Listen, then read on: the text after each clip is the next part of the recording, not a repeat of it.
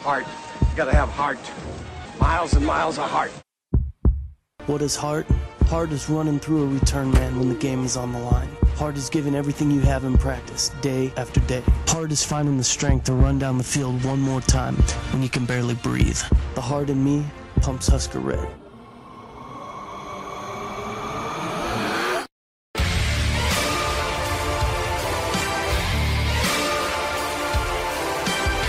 Hello and welcome to a brand new episode of the Five Heart Podcast, brought to you by CornNation.com, part of SB Nation, and over 300 different unique SB Nation athletic sites covering college, professional, and more. There's even a pro wrestling SB Nation site, and also, of course, hosted on JitteryMonkey.com. I should lead with that so that I can go longer, not embellishing, but expanding on the goodness of SB Nation. And why would you ever want to leave SB Nation? I wouldn't, but that's just me. My name is Greg Mahochko. I'm joined, as always, by Haas Reuter. And Haas, did you know that there is an SB Nation site that covers pro wrestling? I did not. That's news to me. So I'm going to pull it up here courtesy of my Google machine. Yeah, so you want to go to... Well, that didn't tell me anything. I want to say it was like, Ringside or I don't know, something like that.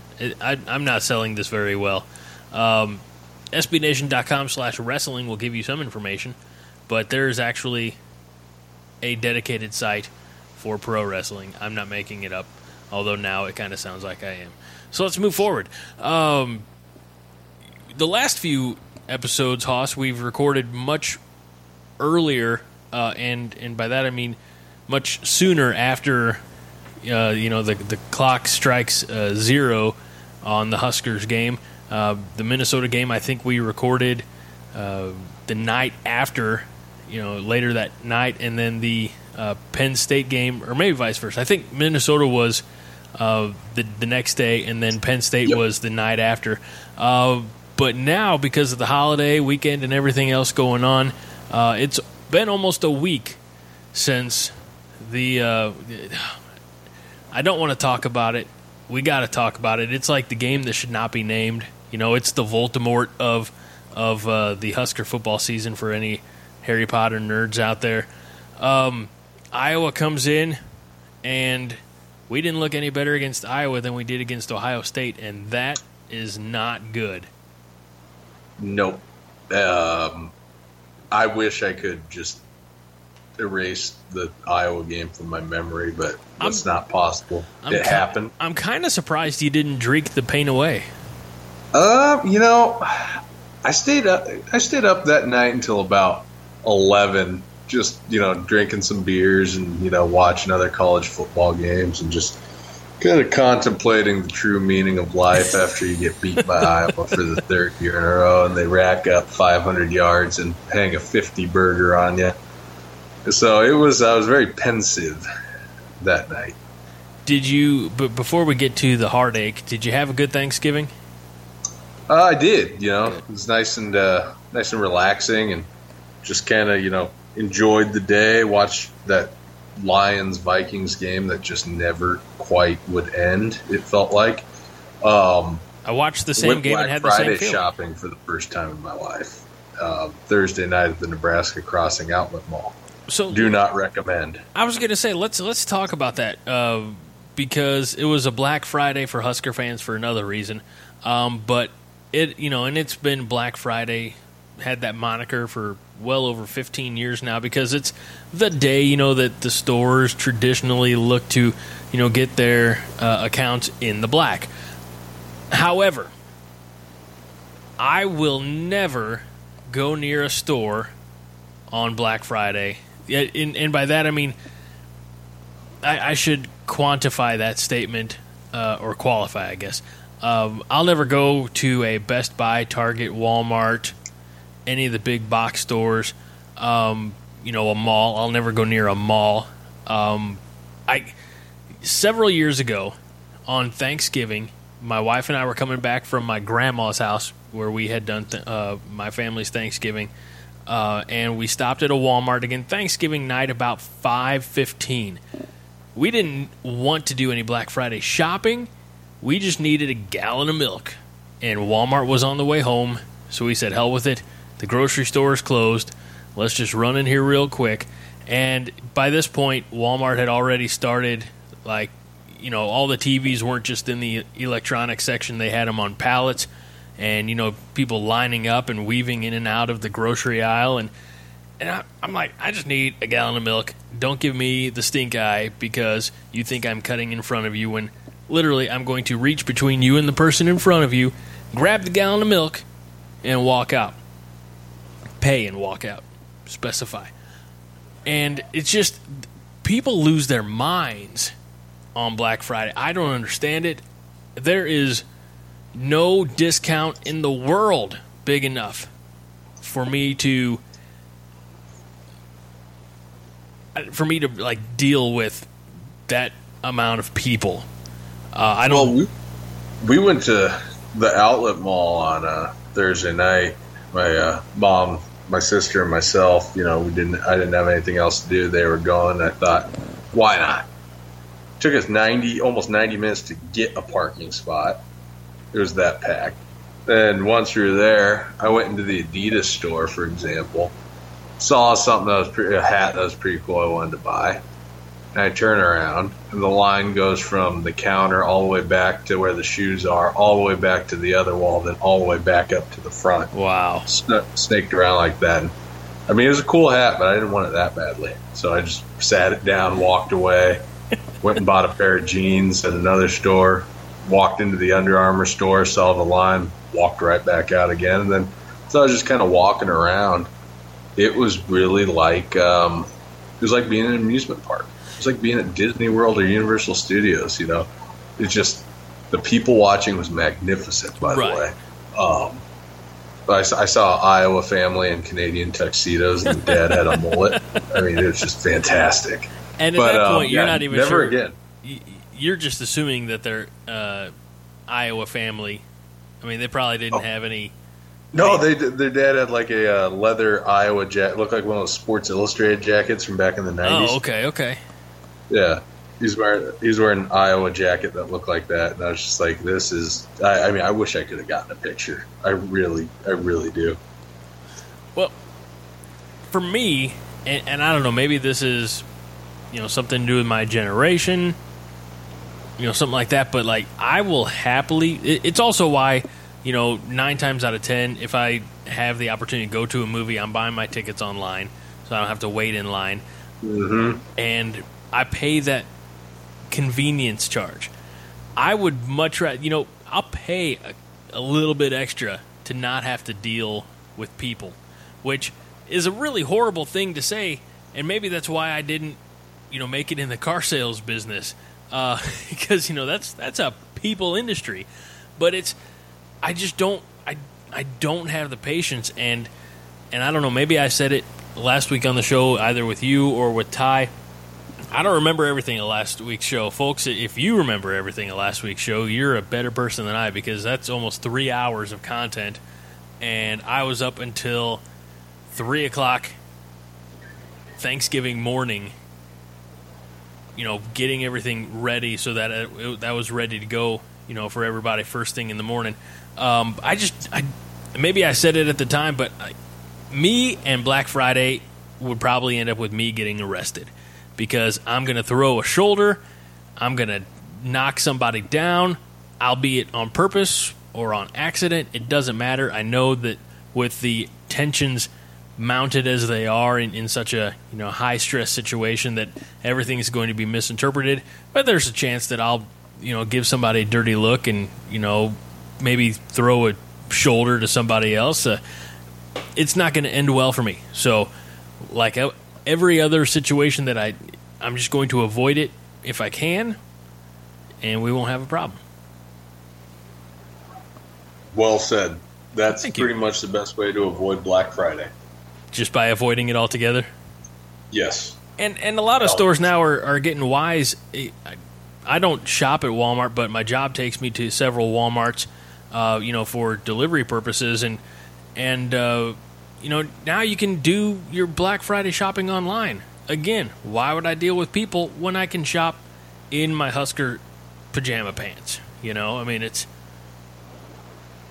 I don't know. Like I said, I just don't like, I'm not in it for that adrenaline rush. I'll drink coffee and I'll sit at home and I'll watch TV with my son and be perfectly happy. Actually, on a Friday morning, I went swimming with my friends who were in town. They were staying at a hotel, and they said, "Hey, you want to bring your son over to go to the pool?" I said, "Sure." And then we went to the zoo. That's how I spent most of my Black Friday until we got home and ordered some pizzas, and I turned on the Nebraska-Iowa game. See, folks, everything comes back full circle. We were going to get there. And I had it on DVR, so I got a late start on it. But at the same time, it's like, hey, all right, not doing too bad. We're in this thing. And then halftime hit, and the wheels fell off. Mm-hmm. Where do you think, is there a particular moment in the game where you think that all chances that Nebraska had of winning went away?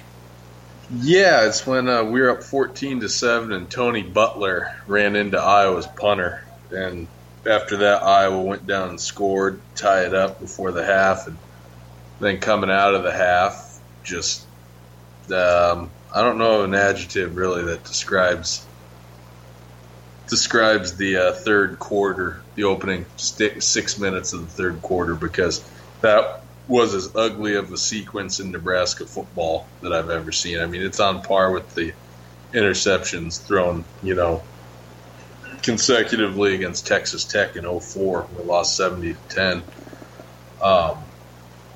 We just got mauled. Can I offer another option as far as when things started to go south? Mm-hmm. The fake field goal. Yeah. That was, you have an opportunity to go, to take a lead, and Drew Brown's got the wind and a good leg.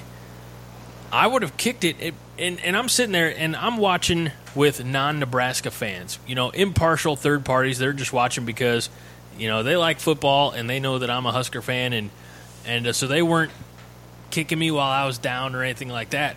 But they said, you guys had an opportunity, really, because everything started poorly with the, opening kickoff return for a touchdown. As you mentioned, there was the running into the kicker that gave them new life. My buddy says, you guys should be up 17-0 at the half. I said, I know. I can't do anything about it except get another beer from the fridge. That's pretty much it. That was such a, I don't know, it almost seems like that first half, and I hate using this word because it's almost a cliche now, but that first half against Iowa was like a microcosm of football at Nebraska under Mike Riley.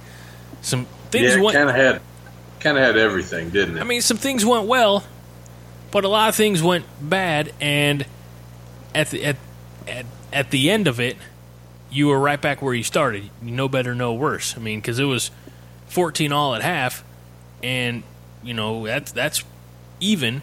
And Mike Riley went 19-19 at Nebraska. It just seemed, I don't know. That was, if you took that half and spread it over 3 years, that's the last 3 years of Nebraska football. Well, the thing that got me about that fake field goal was, one, that play design, that shovel pass to the wing player, Luke McNitt in this case. Seattle tried running that against Atlanta on Monday Night Football, the 3-4 days before the Nebraska-Iowa game. Same result happened. Seattle didn't get that. The DN, the forced player on the field goal unit blocked, and the play got blown up. Same thing happened, in our game. I don't disagree with going, trying to convert a first down there. But if you're going to go for it, if your plan is to pick up the first down or, score the touchdown there in that situation, put your offense out on the field. Yeah. Put your best playmakers out there on the field. Otherwise, just take the points. And, I love fake field goals, don't get me wrong.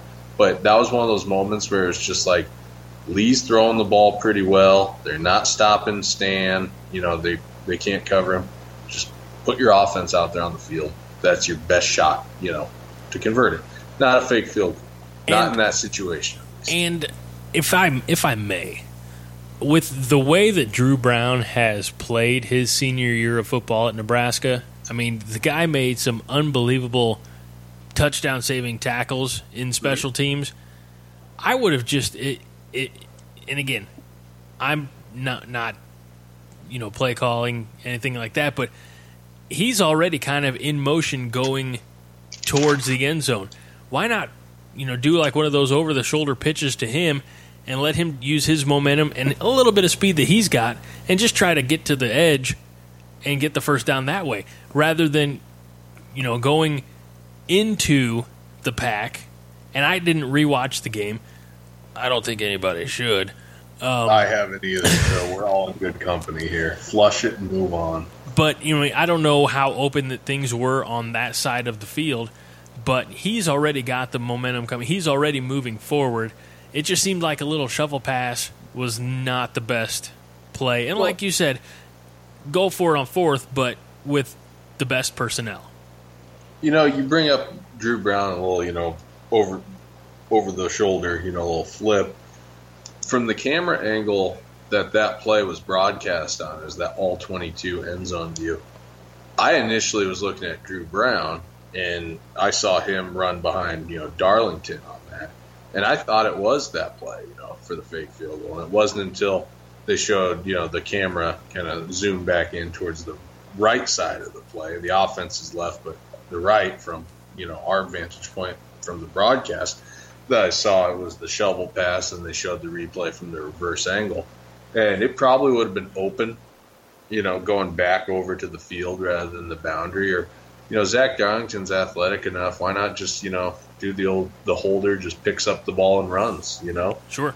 I love shovel passes, so I'm struggling to, reconcile my hatred of going fake field goal there with a shovel pass to, a fullback or a tight end like it was. Like, I'm conflicted, but ultimately it didn't work, so I hate it, Right.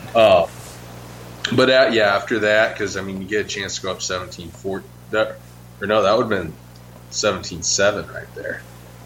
And then, you give up. Following that, you get a stop. Tony Butler runs into the punter. They get an automatic first down. They go down the field, including with Akram Wadley fumbling the ball, and then, Iowa, another guy for Iowa being Johnny on the spot right there to pick it up.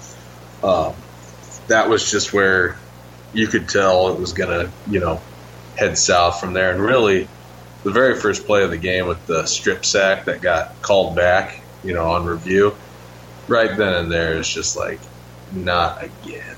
Right. You're kidding me. And, ultimately it gets wiped off the board, but just kind of the karmic implication is already there. I guess, some the silver lining going forward is we know that it's going to be probably 10 years until Iowa beats Nebraska again. Damn right. There's no arguments coming from, at least from this fan base. But let's talk about it. I don't really want to dwell too much on Iowa, because I feel like I've given Iowa too many brain cells as it is. And wait a minute, did you say 10 years before Iowa beats us again? Was that too few years? No. Was that what you said? Because I said damn right, because I was like, yeah, they're not going to beat us again. And then I started thinking, I was like, wait a minute, did he just say that we're not going to beat Iowa for a while? I started out thinking myself there. No. I believe, and I'm not going to go back and double check it in post if I was wrong, but I think I said it's going to be at least 10 years until Iowa beats Nebraska again. Well, to emphasize it, damn right. But like I said, the best thing to come out of Iowa was the Music Man. I'm not. I like I-80 West. I'm not ashamed to say I like a little musical theater from time to time, and the Music Man's all right. But they also kind of make fun of Iowa, and that's okay too. All that being said, that was Friday, and in Friday's post-game press conference, Mike Riley kind of doubled down and said he, firmly believes he's the best candidate to, or the best person to lead this group of men, young men, forward and to rebuild things here at Nebraska. We had video on Twitter of Mike Riley walking into Memorial Stadium or the football offices, whatever, Saturday morning, and he said, "Hi guys, I don't have any news." He was going to approach it from we're going to watch some game film. We're going to, I don't know if they have end of the season meetings, things like that. Anyway, it wasn't much longer. The word came out that Bill Moos, Nebraska athletic director, had dismissed.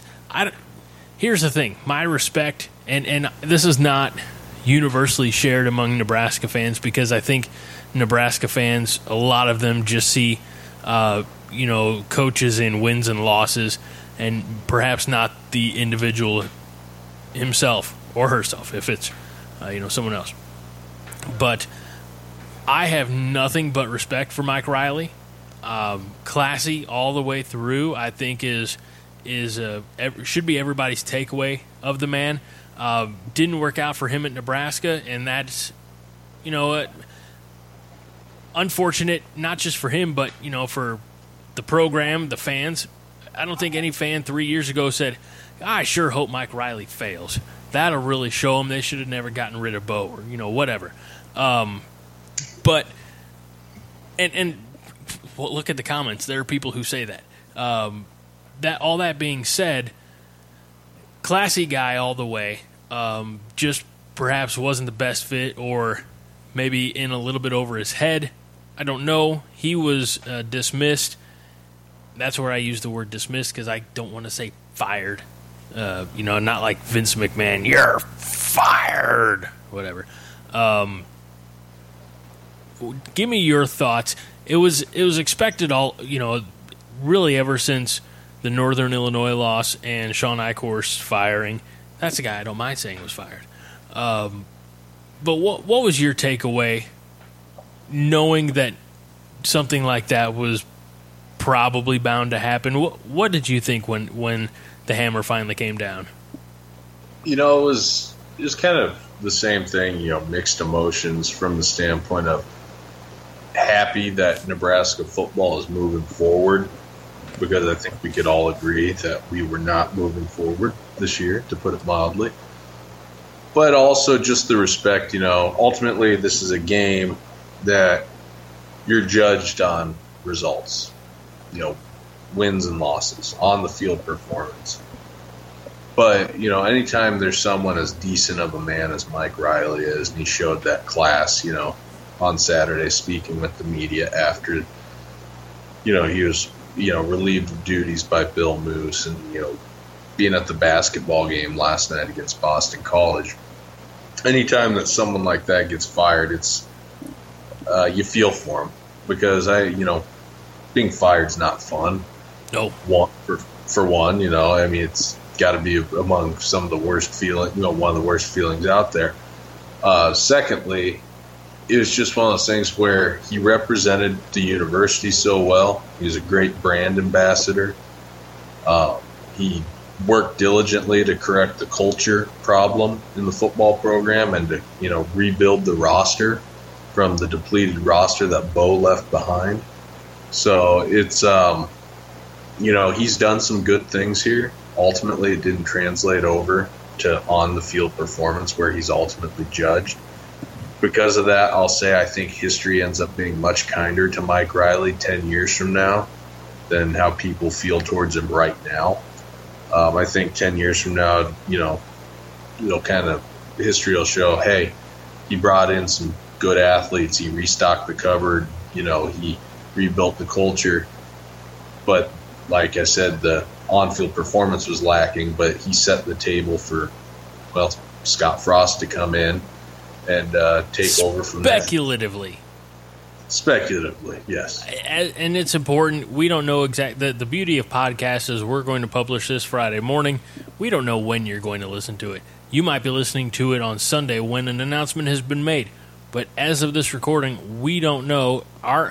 all that we know is that our interim head football coach is Trent Bray.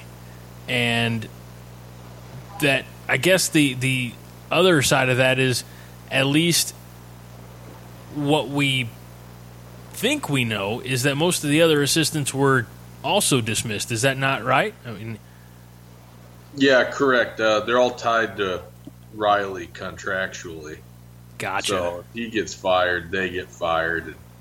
I have a feeling, because there are some good coaches on that staff, I have a feeling that Frost will likely have, the ability to retain whoever he would want off of that staff, be it Keith Williams, Dante Williams, John Perella, which etc. We've talked about, who he might retain if given the option, and the Williams and Williams, or what was it, Money Inc. or something like that? Does that sound accurate as far as what they were? The law firm. The law firm. Thank you.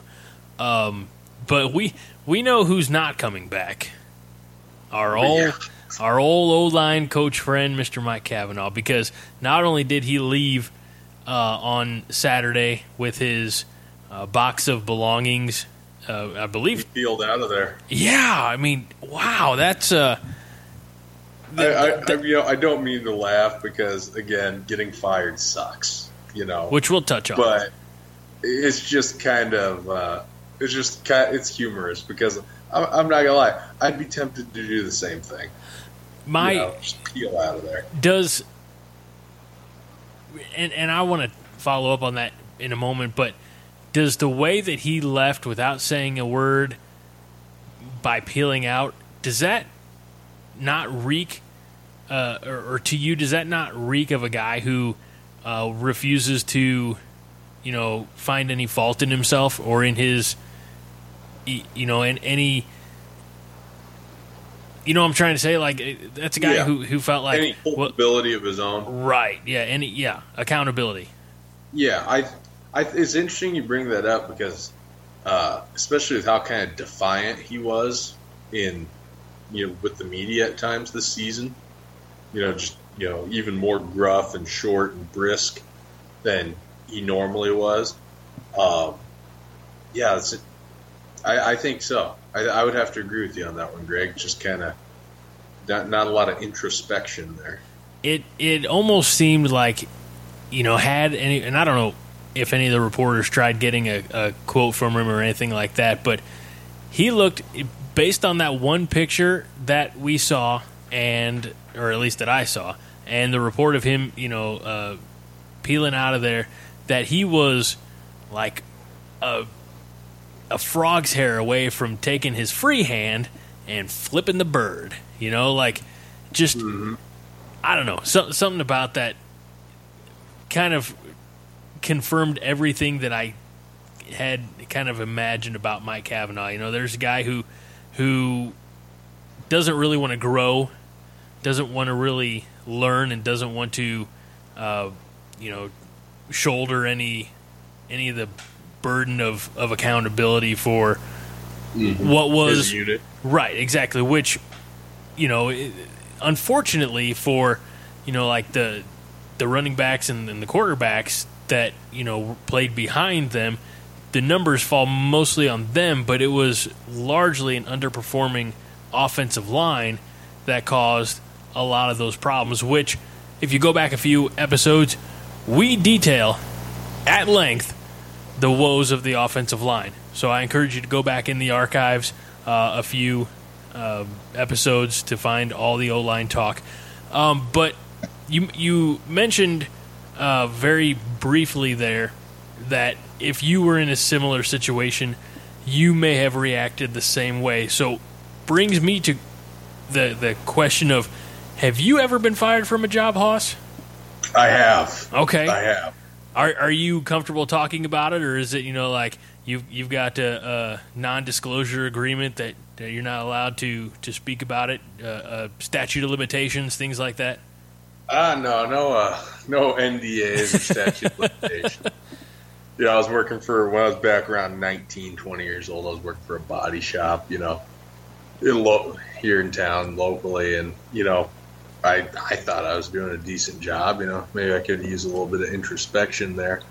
But at the end of the day, I could tell it was kind of going to happen because people started kind of acting a little differently towards me that day.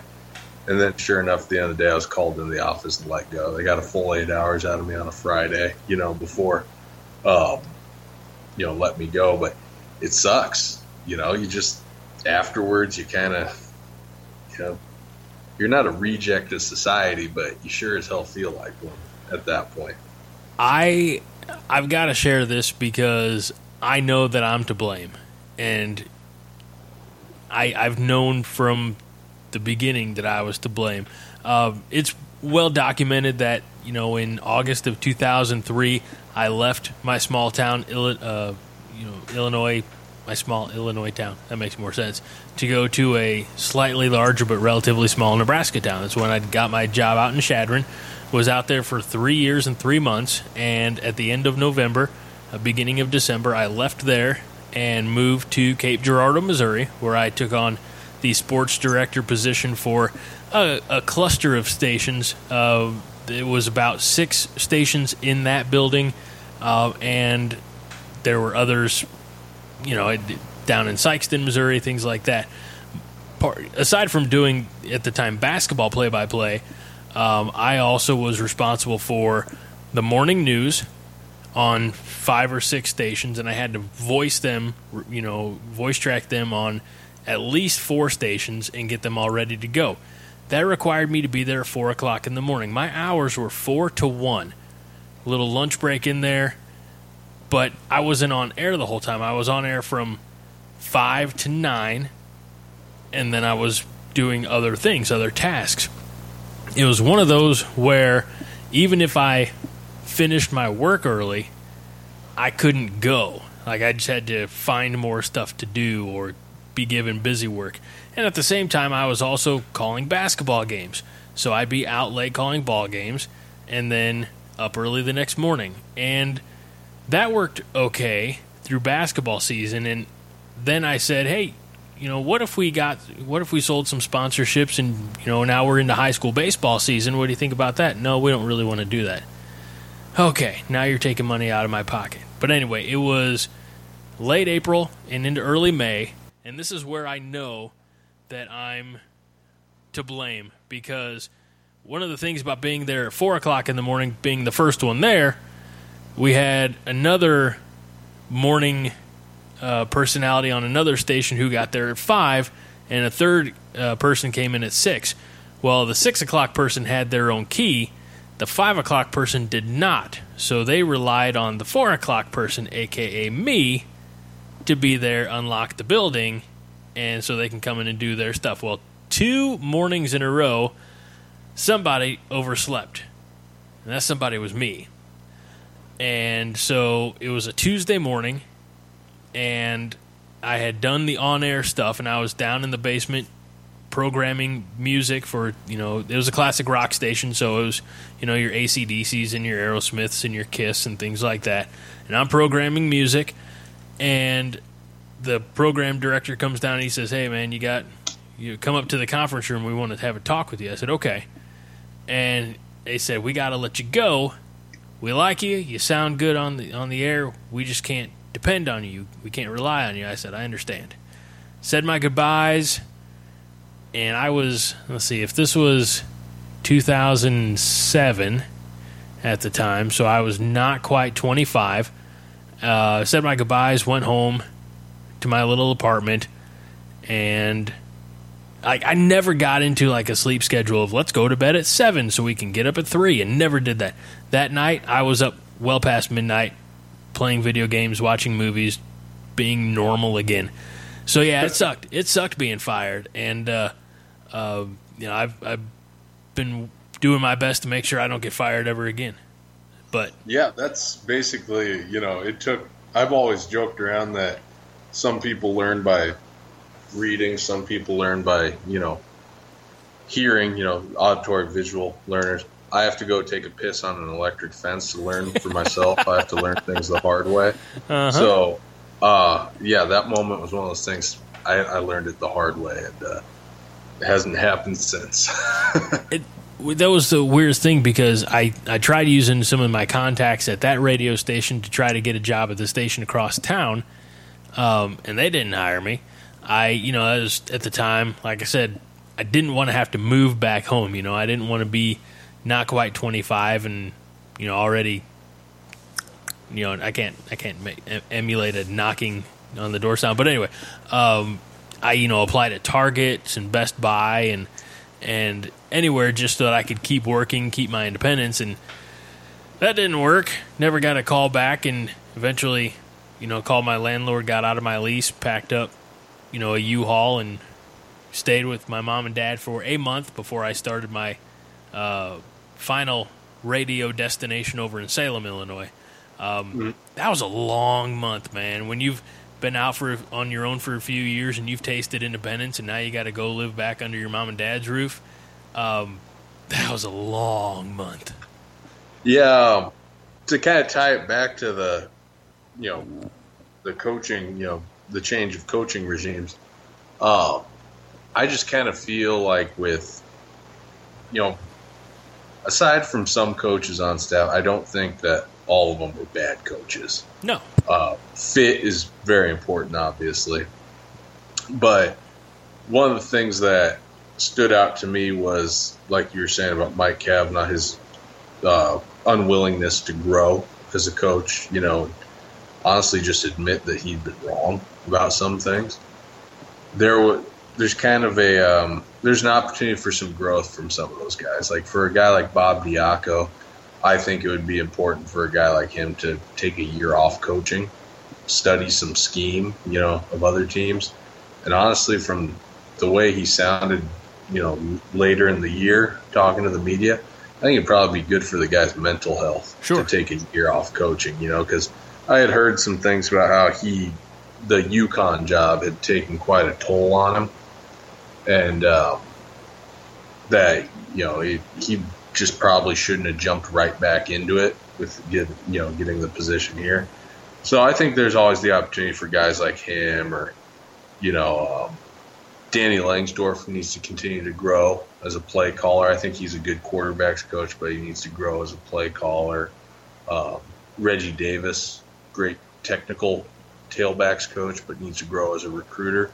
So, hopefully those guys can learn from the experience like both you and I have learned from getting fired from jobs. Who would, and I'm not, this is weird, I can't ask the question without, they say in one of the many podcasts I listen to, there's a phrase they like to use is, you don't have to curse the darkness to raise the sunlight or something like that. You don't have to put one down to raise another one up. But who would you say of the assistant coaches, if you had to pick one to carry over to the new administration or the new regime, who would that be? Who would be the one that you thought performed the best that you would want on the new staff? I'd probably have to say Keith Williams. That's what I was going to say too. From the standpoint of how he coaches his receivers, and his recruiting ability, I think that he would be the one. Dante Williams as a close second. I know the corners struggled this year, but most of that, if not all of that, was a function of Diaco's scheme, not, Dante's coaching of the corners and his ability as a recruiter as well, because to win at Nebraska, you got to have recruiters. You got to be able to recruit and bring in. You're not going to sign, number one ranked recruiting classes in the country every year, but I think you can compete for classes in the 5 to 15 range every year. I think that's a pretty reasonable expectation. And so you got to have recruiters with, the name recognition of Keith and Dante Williams on your staff. We haven't talked a whole lot about recruiting on this podcast in really a couple of months now. And I'll be honest with you, BT was always our recruiting guy. So that, aside from, and it's I don't know, awkward or uncomfortable. Like how long after the fact can you bring him up? Anyway, since he passed, we Core Nation as a whole have been down on, keeping up on the recruiting boards and things like that. But so we haven't really talked about it, but I know we've lost Bookie as far as decommit. I don't know where Joshua Moore stands. Certainly don't know where Micah Parsons stands.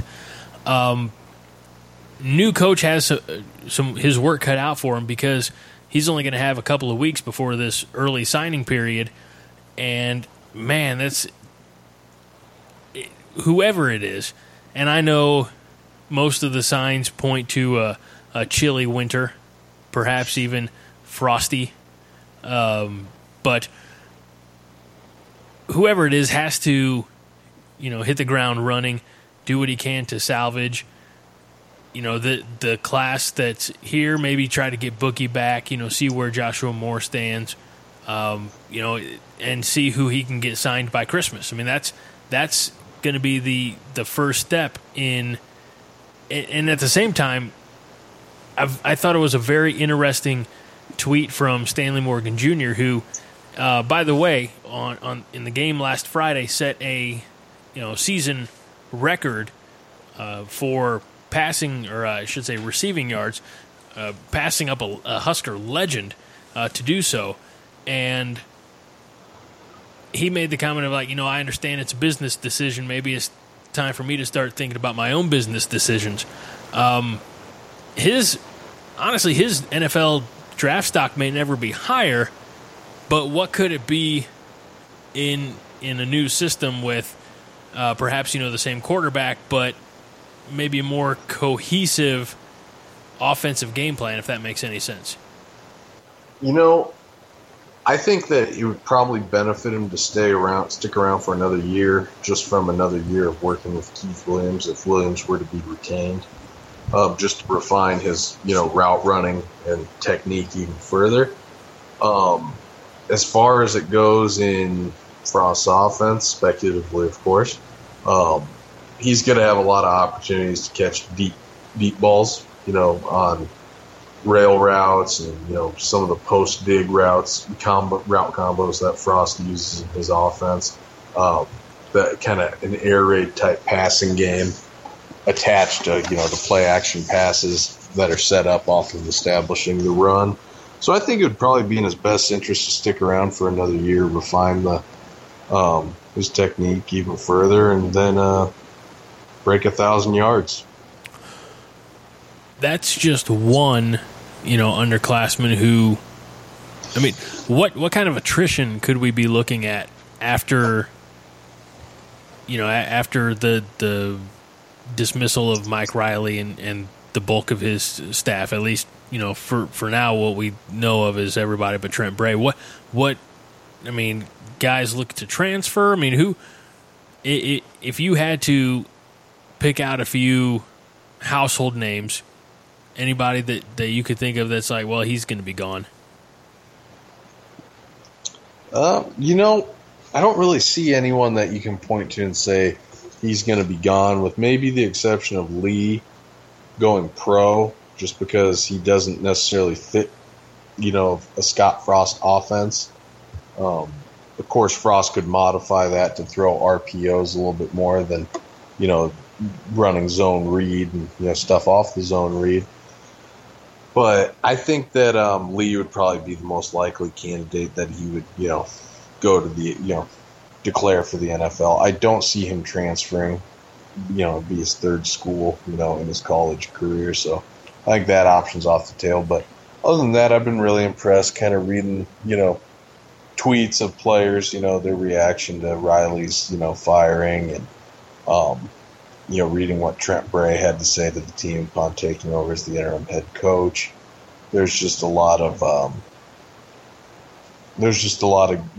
encouraging signs, especially when you contrast it with the reaction of guys when Pelini was fired 3 years ago today. Right. Because he was named interim, does that lean a little bit more confidence for Bray being retained, or is that going to be a judgment call from the new head coach? I think that'll be a judgment call from the new head coach, but it is curious, about the way that went down, to name Bray the interim. And I bet Bray will get every opportunity to likely, interview for a position on Frost's staff. I just want to say as well, I'm really impressed with Bray, and talking with like Sam McEwen in the, for his World Herald article, Bray saying to McEwen about how when they took over for Pelini didn't have, any files to hand over on recruiting, nothing, so they were building their recruiting, not, they didn't have anything about guys who were interested, guys who were committed, no information about that. So Riley had to build the recruiting board, the recruiting apparatus from scratch, from the ground up, and Bray has said that, he's going to make it a point to hand over all that information to the new staff. So I'm just, really impressed with the, what's the word? The collegiality of this. And that, again, goes to show, obviously, Riley was brought in. It wasn't because of his on-the-field success. It had to be because he was a polar opposite to Bo Pelini. And that anecdote, even though it is anecdotal evidence, that speaks volumes to the difference between the two men. What you said more towards the top of the show, or at least 20 minutes ago, something like that, about how Riley was at the men's hoops game against Boston College. Bo Pelini was already out of the state 4 days after he was fired. He didn't waste any time, or at least that's the perception. So the fact that Mike Riley, like you said before, 10, 15 years from now, after Nebraska's won a national championship, they're going to look at Mike Riley, and yeah, maybe his on-the-field stuff didn't have the success that we all hoped it would have, but he was able to fix, right some of those cultural wrongs and some of that toxicity that Pelini had, that us versus them mentality, because I believe the players when they play, when POB said, we play for the state of Nebraska, I believe them when they, the statements made about, coming from Florida or California or wherever, a couple thousand miles from home, and they wouldn't do that if they didn't want to be here. I believe all that, and so I don't think that's, a statement or a sentiment that you would have gotten from a Bo Pelini player as much. And so I will forever, have gratitude for Mike Riley, because he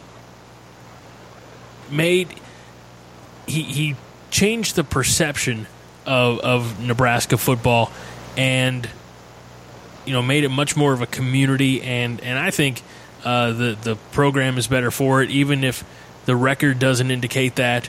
And obviously 19-19 is not going to get you very far at Nebraska, and I understand that, but it's some of the intangible things that Riley did, or the way he led the team going back to 2016, and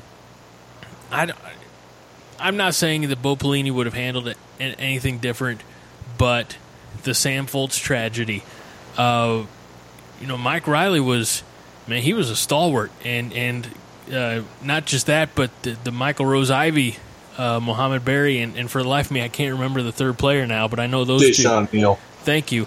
They went to the team first. They went to Mike Riley first. He handled everything, I thought, so well, and is such a professional that you can't.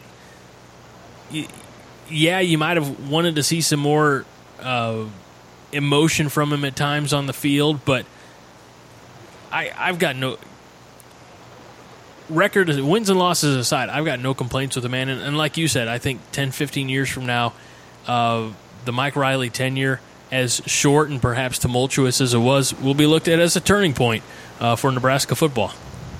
Yeah, I agree. I think it'll be, people realize that he set the table for, the incoming staff. That, especially if Nebraska is able to, let's just say it's Scott Frost, because I think that's the prudent thing to say at this point.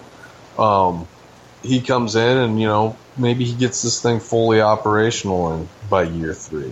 People are going to look back on it and say, yeah, a lot of that was due to the talent influx and the, program, rebuild of the culture that Riley did. So, yeah, I just think that it just can never translate onto the field, but the other aspects of running a program were well attended to.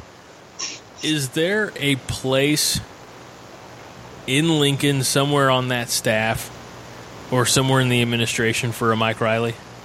I'm not saying he would want it. I mean, it would be a little awkward, like, yeah, well, you weren't good enough to, head coach the program. But you look at somebody like Ron Zook, who was, did all right at Illinois, but was far better known as being a recruiter.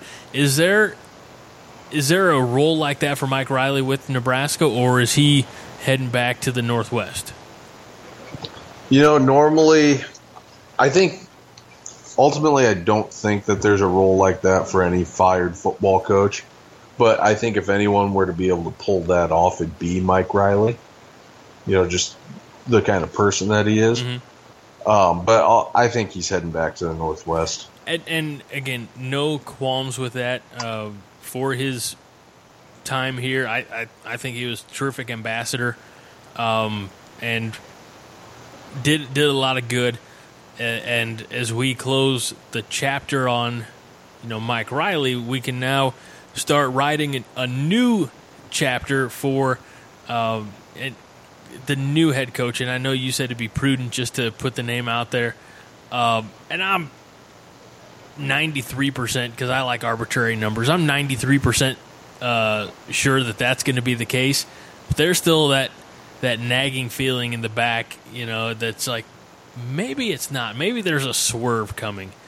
If there was a swerve coming, and we know it's not going to be Matt Campbell because he was just handsomely rewarded by Iowa State this past week, and kudos to him. If there's a swerve coming and it's not going to be a frosty, what was it, that game day sign we talked about, 100% chance of frost, who would you like it to be?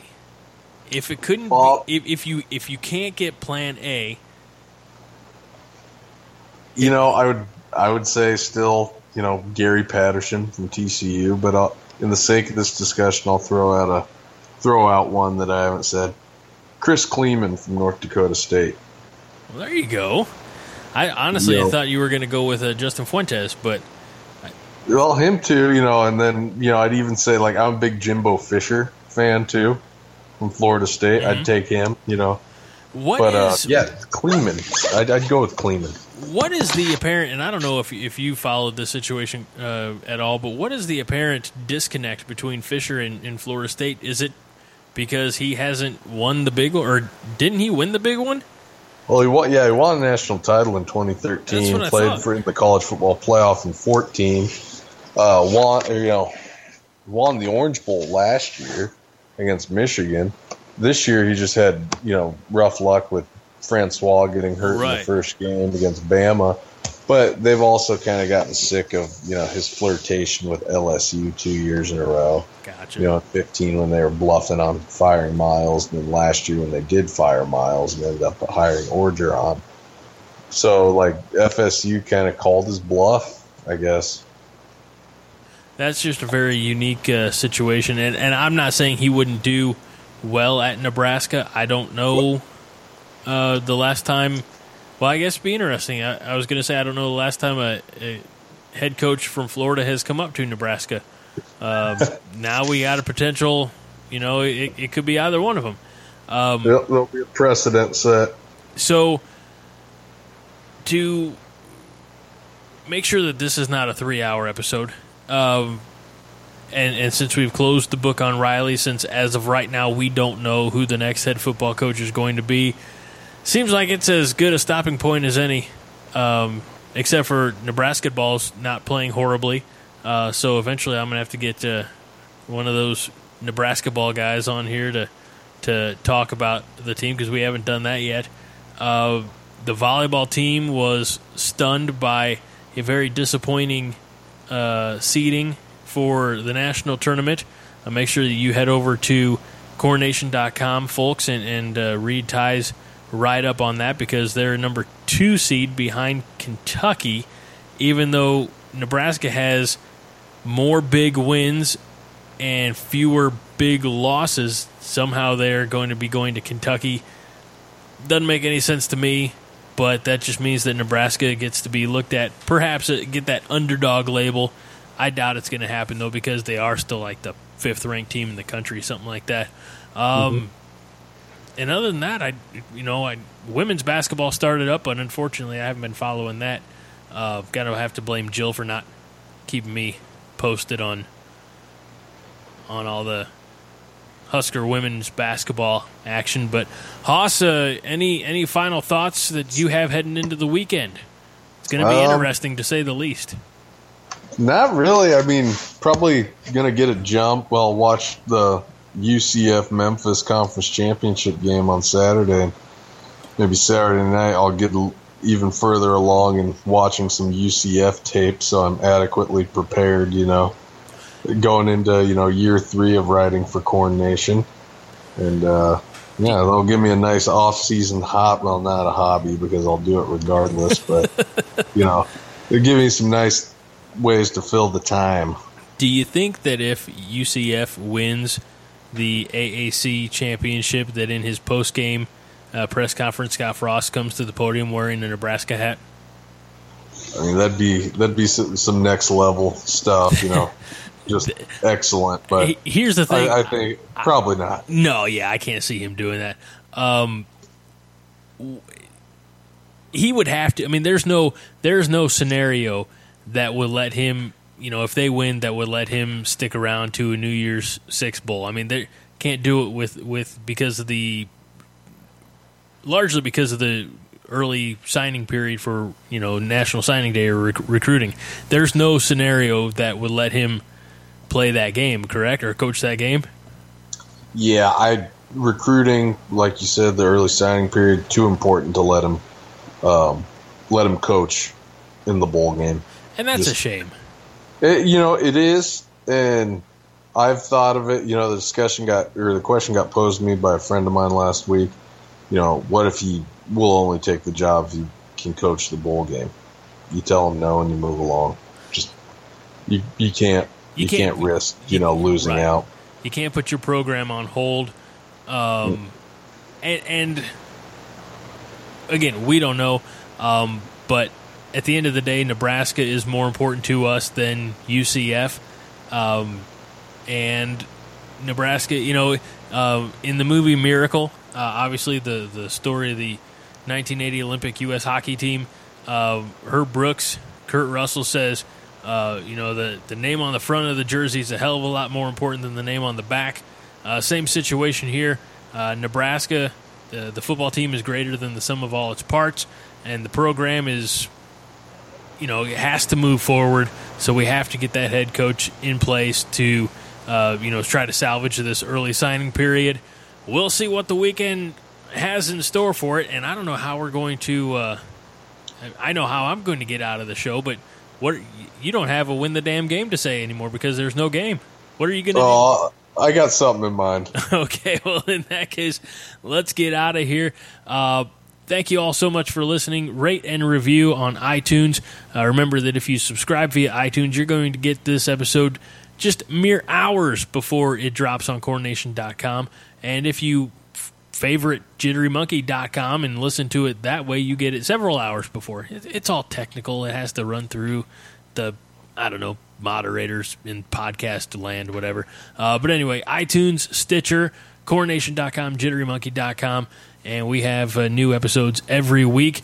We're going to do our best to sustain that, and we look forward to just doing our best to keep you entertained and informed, mostly entertained. I don't know. Yeah, Haas brings the information. We both bring the entertainment. I don't bring a whole lot to the show. I just kind of do the technical stuff. I'm kind of useless in that way. But I enjoy it. I was waiting for Haas to say, "No, man, you're an important dynamic aspect of this." No, man, you're the facilitator of this thing. It's all on you. This is, asking you for a compliment's damn near like asking my wife. It's like, "How was dinner tonight, honey?" It was good.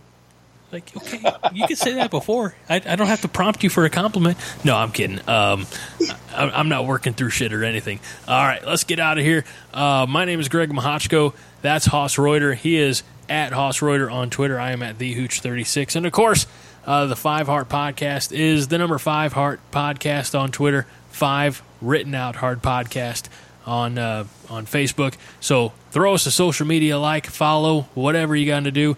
And remember, this week and every week, we tell you that 5 Heart is all the heart you need. Go Big Red. Win the damn off season. Well played. And it starts this weekend. Yeah, such just depressing.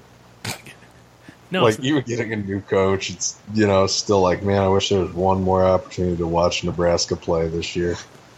I actually had the random thought of, and this would be YouTube or something like that probably, but going back and watching those early, championship games, if they're on there, like the national championship games or bowl games that solidified like the championships in the Devaney years, just to go back and watch football from that era, because I don't really know, aside from a few little highlight clips here and there, I don't know if I've ever done that. So it might be fun.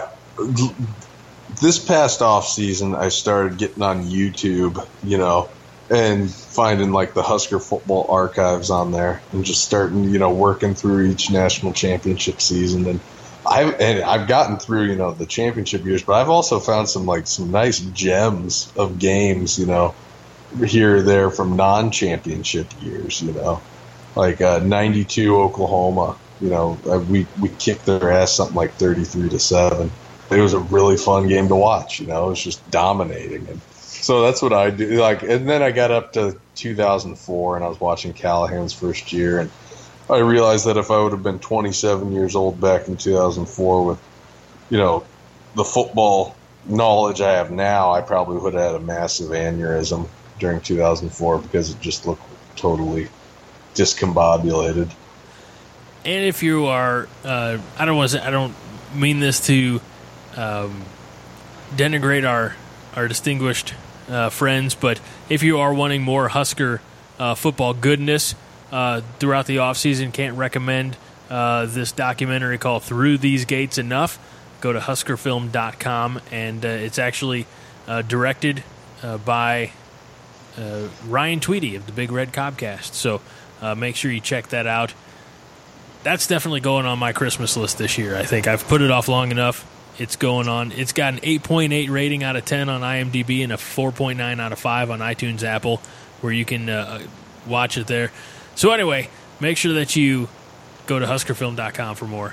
And always appreciate Tweety throwing the plugs out. And he said some nice things about us in the Slack chat room earlier, so I said, why not? We'll throw him a huskerfilm.com plug on the 5 Heart Podcast.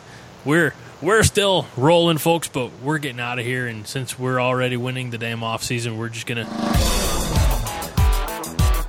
This is a production of the Jittery Monkey Podcast Network. For more jittery shenanigans, go to jitterymonkey.com.